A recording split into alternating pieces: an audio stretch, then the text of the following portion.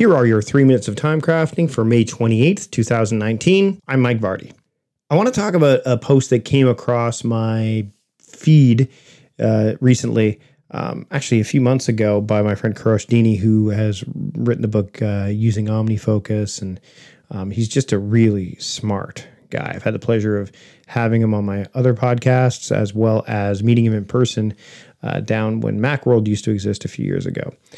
It's this idea of attention hygiene, and it's something that I really kind of gravitated towards when I read his post because of, the idea of intention plus attention kind of being the crux or the key ingredients to personal productivity. So I want to kind of read over what he said. So his thoughts on attention hygiene is that he believes, and I quote, I'll put a link to this in the show notes too, I think it captures the spirit of what task management really is, particularly in this day and age of attention-grabbing electronics. And I'd go a step further and just say attention-grabbing headlines, electronics, like just this age of attention-grabbing, where your attention is being pulled in so many different directions.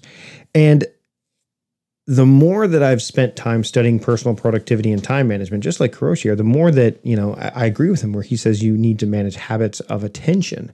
When I had Rob Walker on the Productivities podcast talking about noticing and just this idea of attention and understanding that is the thing that we have control over versus, say, time, which moves on whether we want it to or not.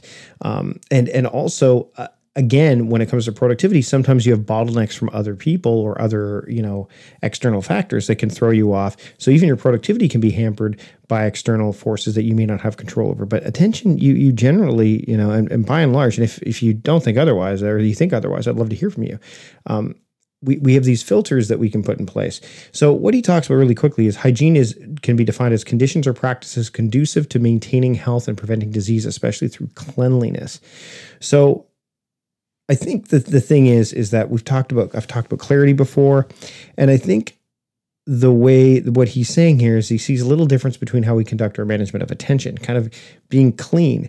So one of the things I think that time crafting does is through the idea of theming your time, as a great example, is that it gives your attention a place to go right away, and it's your direction.